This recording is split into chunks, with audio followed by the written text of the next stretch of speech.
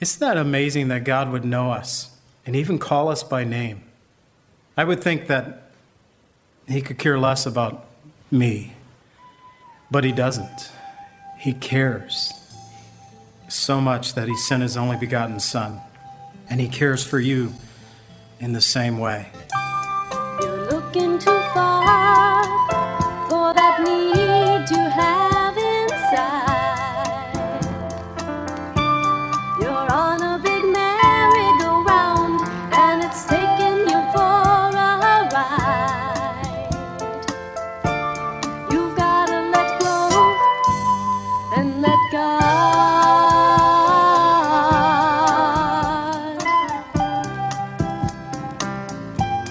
Welcome to the Cleansing Word. We invite you to stay with us as Pastor John Pennell of Calvary Chapel, Lake Villa, takes us through a verse-by-verse study from God's Word.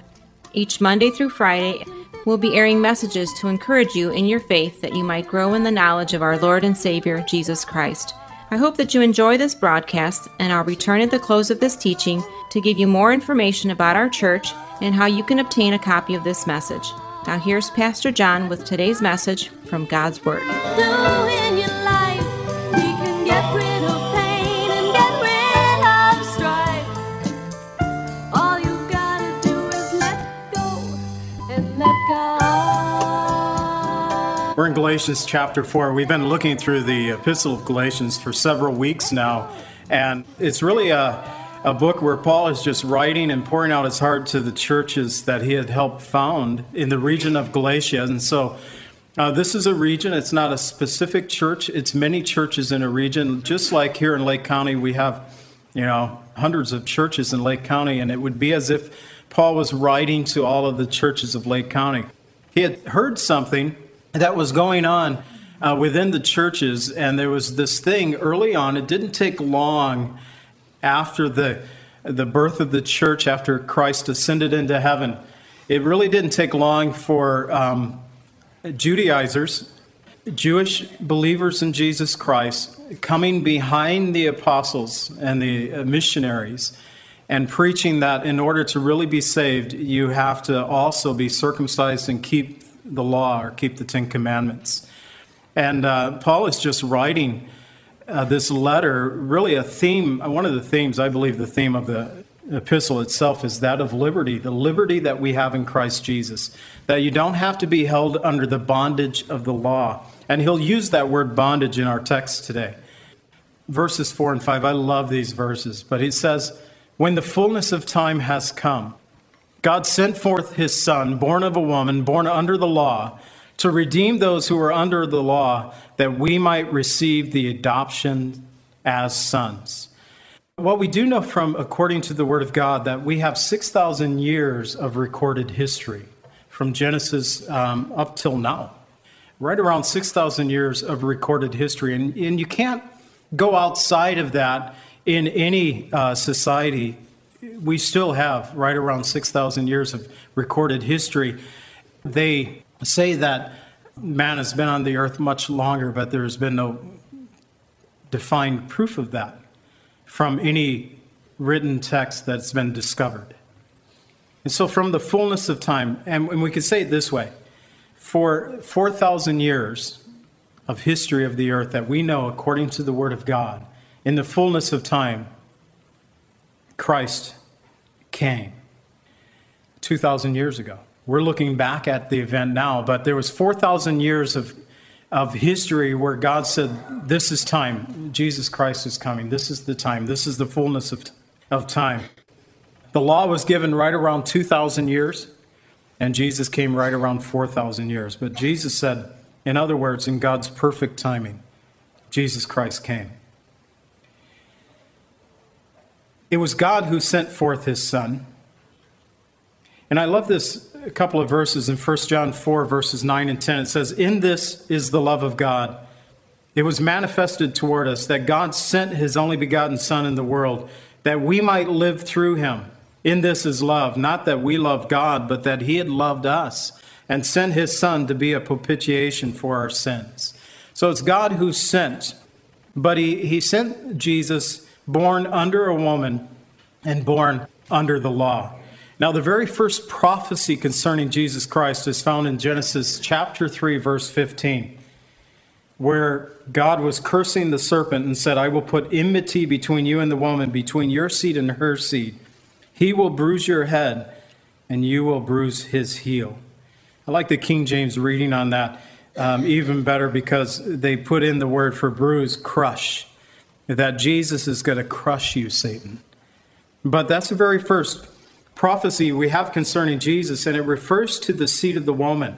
And we know in Isaiah 7:14, a very famous Christmas verse that we quote around Christmas time every year. Therefore, Isaiah 7:14, therefore the Lord himself will give you a sign. Behold, the virgin shall conceive and bear a son, and shall call his name Emmanuel. So he is born of a woman, but he was also born under the law. And Luke 2:21 tells us on the 8th day, Jesus was circumcised according to the law of Moses. He was born under the law. And Jesus himself said, I didn't come to destroy the law or the prophets in Matthew 5:17, but I came to fulfill them. So he's born under the law, but Jesus said, I have come to fulfill the law, the requirements of the law. And the reason of the Lord's coming was, A, to redeem those who are under the law, to free us. You think, wait a minute, John, I'm not Jewish, neither am I. But I do know the bondage of the elements of the world. I understand what it means to be enslaved to sin. And that's why Jesus came, to free us from that slavery. And number two, that we were adopted as sons, or we would say as sons or daughters. This is one of the amazing things in the Bible to me, because I picture the simplicity, not easy for Christ, but we can kind of picture the simplicity of redeeming a lost world to the Lord. That's not difficult to do, but to take the redeemed world and to make them part of the family, well, that is something that is even more amazing to me. Let's look at it this way. Let's say that we want to do a mission work for the Lord for a week. We're going to go to the inner city of Chicago, and we're going to help anybody that we can find. And so in a sense, we're going to the inner city of Chicago to redeem those who are under bondage, just to help them out, to do whatever we can do for them during that time. And the week is over. Do you think we would load up the buses and say, now, I've had such a great time with you guys this week down here. I just want to bring you home. I want you to be part of my family. Now, I could see us going to the city and helping. I doubt if too many of us would bring the city back home with us. We would rather say, you guys stay there, and now we'll go home. We've did our part. We've done our good. I hope you're better off, but I'm going home now. I had mentioned earlier I was in Africa in February, and I was there for only 10 days in Sudan. And during those 10 days in Sudan, beans and rice was the main food that we had. You try to experiment as much as possible with the ingredients that were given to us to make the beans and rice taste better. They did have ketchup and pickles and hot sauce, peanut butter.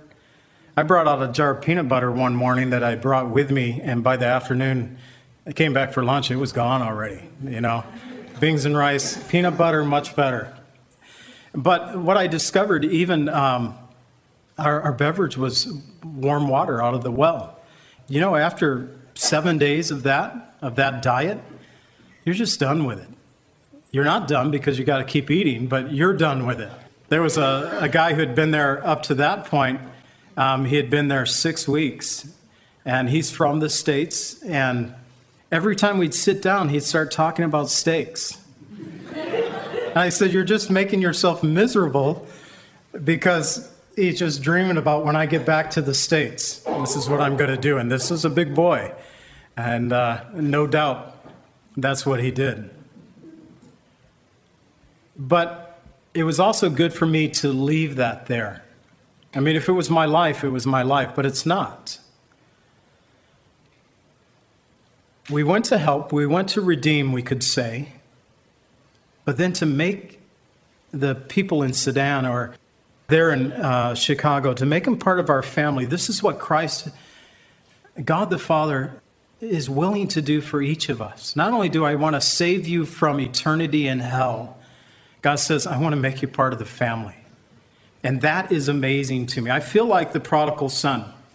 When he went and left home and spent all his inheritance, his wealth, and he was feeding pigs in the pig pen and was looking at the pea pods, which is a pod that grows on a tree over in that region that has some sense of nourishment in it, but it's not meant for, it's actually a drought food. You have nothing else, you can eat this. And he was looking at that thinking, I'm hungry, I'll eat that. And then he thought of his father's house and how the slaves there had bread to eat.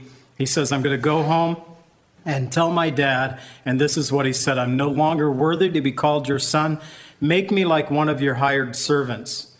And nevertheless, when the prodigal came home, his father embraced him, kissed him, put clothing upon him, put a ring on his finger, and put shoes on his feet, killed the fatted calf, he had a steak. And he said, my son was dead, and he's now alive. He was lost, he's now found.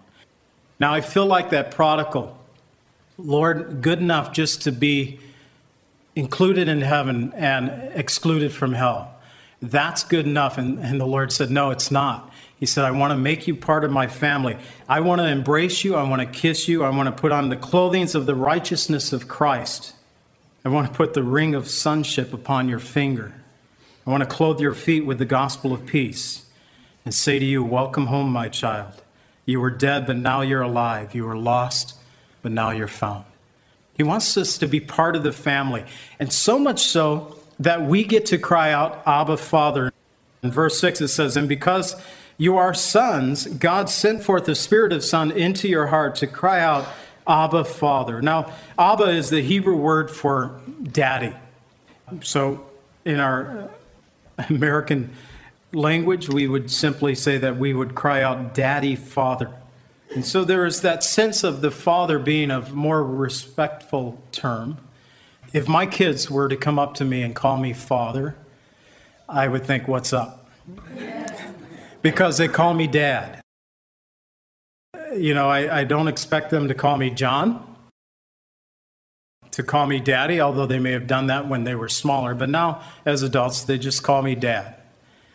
But for them to say father, it would really get my attention, because I would think something was up. If they would come and say, Dad, Father, I think, oh, what's wrong? You know, there's got to be something going on here. But there is this, in a sense, the Abba, the daddy, a term of endearment, closeness, that you picture.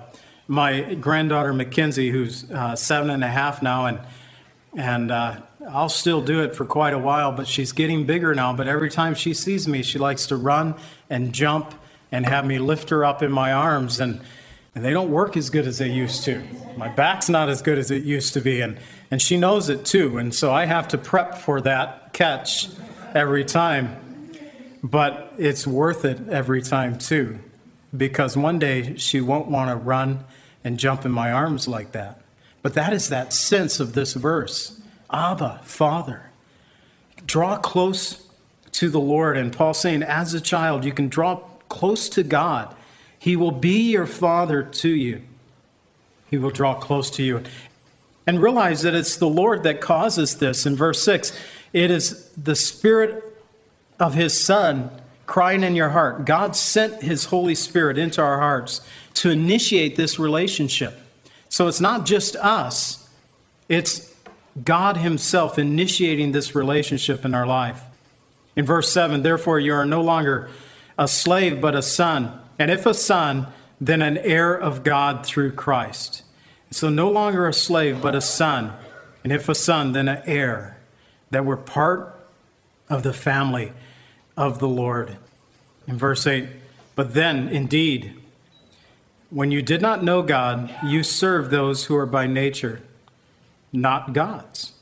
So you didn't know God. It's a Greek word for know is idu. It's in the past tense, and it's speaking about a time when there was no knowledge, or in a sense, It's to say that maybe you had an acquaintance, but you didn't really have an intimate knowledge of God. And so there may have been, I've heard the name Jesus. I've heard of a God, but I don't know them. When you did not know them, you served those which by nature were not God's. I believe God has created us to worship. And I also believe that a lot of people are worshiping, although they'll say they're not. They're worshiping things which are not God's. I can be driving down the road, and if I see a car in front of me with a little bunny emblem on the back of the bumper or window, I immediately know that guy worships sex. If I see a 9 or 7-pointed leaf, I'll say that person worships drugs, cannabis. Now, it's not just a little bunny that children would do. It's a Playboy bunny. You guys know what I was talking about. If it's a skull, if it's a 6-point star or something like that, there's the worship of the occult. We worship, but we worship those things we do not know. And Paul said those things which are not even God's. So before you knew God, you worshiped and served things that were not God's. But in verse 9, now after you have known God, or rather known by God. Now that's a different Greek word for the word know there.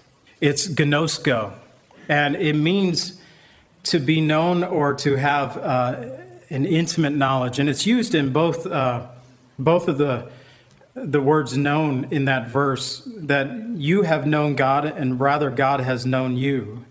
Gnosko is used in both of those. And it's really talking about having more of an intimate knowledge or awareness of someone. And it'd be easy for me to say it this way. I have very brief knowledge of some of you guys. And then I have a more shared knowledge, more of a relationship with others. But I can tell you this, in this room, the person I know the best, she's sitting right there. It's a true gnosko, and in that sense that we have a very intimate knowledge of one another. And we know things about each other that you guys will never know. And the same thing is true for you who are married here today, that there's that sense of relationship, of knowledge. But he is saying, rather, not just knowing God, having a relationship with God, but known by God. Isn't that amazing that God would know us and even call us by name? I would think that he could care less about me. But he doesn't. He cares so much that he sent his only begotten Son. And he cares for you in the same way. Rather known by God.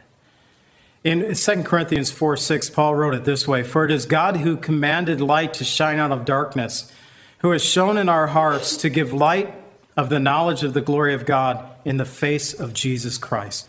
It's God who just initiated this whole thing in this relationship that we could call him Abba, Father. And then he goes on in verse 9 to say, "How is it that you turned again to the weak and beggarly elements, which you desire to be in bondage again? You observe days, months, seasons, and years." And now this is specifically talking to the churches of Galatia who are being circumcised and keeping the Jewish law. He says, how can you go backwards? You're going backwards. But I look at this verse and I think of so many people that I have prayed with, that I've seen them light up, turn on fire for Jesus Christ, and then they walk away and they go back to the world. And I think, what is up? Wasn't that real? Didn't God really touch their heart? And then I look at some of those lives and I think, yeah, I know it was real. I saw it. But they've returned again. They've went backwards in their relationship. They've walked away. They've become a prodigal all over again. And they're back in bondage. And God did not create us to be in the bondage, but to be free from it. In verse 11, he says, "I'm afraid for you, lest I have labored in vain." And so Paul just saying that, I have this fear. I don't want to see you go backwards. He wanted the believers in Galatia and the ones that he wrote to in the epistles. He wants us to be steadfast and to hold fast. In 1 Corinthians 15:58, Paul said, "Therefore, my beloved brethren, be steadfast, immovable, always abounding in the work of our Lord, knowing that your labor is not in vain in the Lord." Be steadfast. You know, one of the things that I like as being a pastor is that when people come and go, and the Lord has allowed me to be here this long, is that there's this sense of steadfastness. That I'm not trying to be boastful in that sense. I think that one of the things that attracted me to the Calvary Chapel movement was the steadfastness of their pastors. And that brings comfort. Paul says, I don't want to labor in vain, but I want you guys, and he encourages us to be steadfast in our faith. And that's encouraging to me, to know believers who are steadfast. You know, they've been walking in faith for 5 years, for 10 years, for 20 years, for 50 years. How encouraging that is. To be steadfast. Not to be like a yo-yo back and forth, but walking securely in their relationship with Jesus Christ. But also to hold fast. In Philippians 2:16, holding fast to the word of life, that I may rejoice in the day of Christ, that I have not run in vain or labored in vain. You know, hold fast to what the Lord has given you. Be steadfast in those things. And then finally in verse 12, brethren, I urge you, become like me, for I became like you. You have not injured me at all. I think Paul is just simply saying that, you know what, I've went through that whole Judaism thing. Paul was a Jew. When he argues that point in some of the other epistles, in Philippians especially, he says, I was a Hebrew of the Hebrews. There weren't too many Jews who could outclass me as far as keeping the law. He said, according to the law, I was perfect. If you want to follow the rules, I was a rule follower. And then Paul said, I count all those things as rubbish. It actually means donkey dung, waste. It's just stuff you'd shovel out and throw away, compared to the excellency of the knowledge of who Jesus Christ is. All those tedious law-keeping stuff, all the rituals that I went through, he said, I became like you. I'm free from that. Now he said, become like me and be free once again. I don't know where you're at today in your relationship with the Lord, but perhaps the Lord is saying to you, welcome home. I'm Abba. I'm Father. And I want you to be part of my family. Perhaps you've been trying to dot all your I's and dash all your T's and trying to just be the best person that you can be according to the rules of church or this earth, this country that we live in, and you find no peace and you feel that bondage. And Jesus said, I've come to set you free. The Lord said in, I think it's John 8:32, if the Son of Man sets you free, you shall be free indeed. And that freedom is available for each of us here today. Father, thank you for your word. Thank you, Lord, for an opportunity to look through it this morning. And I pray, Lord, that we would understand that freedom that's in Christ. That if anyone's in Christ, they're a new creation. Old things have passed away. Behold, all things are new. Lord, we don't have to be held in the bondage of the past. But Lord, you are offering before us through faith in Jesus Christ, freedom from the bondage of sin. And I pray, Lord, that there are those who cry out for that freedom today. Perhaps, Lord, someone needs to cry out, Abba, Father. Perhaps, Lord, they've only had this relationship with you that you're God, you're the big guy that's going to rule and judge, but you're not Daddy. And Lord, you're saying, yeah, I am. And I want to be close. I want to draw close to you here today. So call me Abba, Father. Call me Daddy, Daddy. Or finally, Lord, perhaps, Lord, there is just that desire to understand that the relationship that we have with you, that we are those who have been drawn back into the weak and beggarly elements of the world. We've went backwards, and maybe you're saying, come home. Welcome home. Whatever work you desire to do, Lord, we pray that you would work in our midst this morning. We ask in Jesus' name. Amen.